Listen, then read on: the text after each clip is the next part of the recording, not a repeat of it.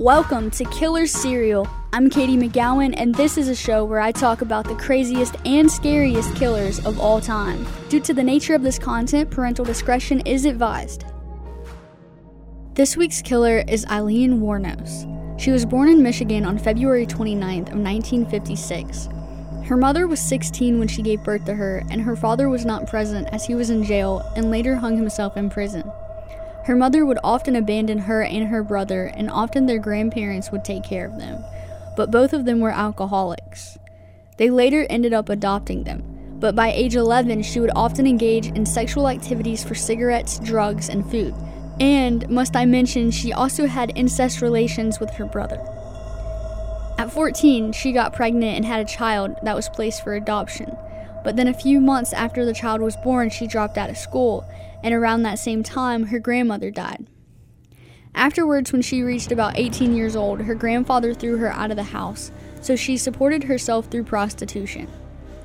Later on, she would get arrested for things such as DUIs, disorderly conduct, and one time she fired a gun out of a moving vehicle. She hitchhiked to Florida and married a 69-year-old yacht club president, and after 9 weeks annulled the marriage, and the man got a restraining order against her after hitting him with his own cane. She was in and out of jail at this point for theft, assault, and just doing stupid things, and she was still supporting herself through prostitution. But after meeting a hotel maid, they later moved in together. Then, over the next 12 months, she murdered 7 people. One victim in particular is how her and her roommate were caught. After abandoning the victim's car, they were seen, and Wuornos' palm print was found in the door. Since she had a criminal record, they were easily able to match the print with her. Wuornos was arrested on January 9th, 1991. Her roommate was also found, but in a different state. The roommate agreed to elicit a confession from Wuornos in exchange for immunity from prosecution.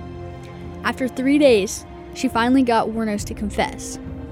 Wuornos was sentenced to death on 6 murders. The 7th brought no charges against her because the body was never found. After 12 years of being on death row, she was executed on October 9th, 2002.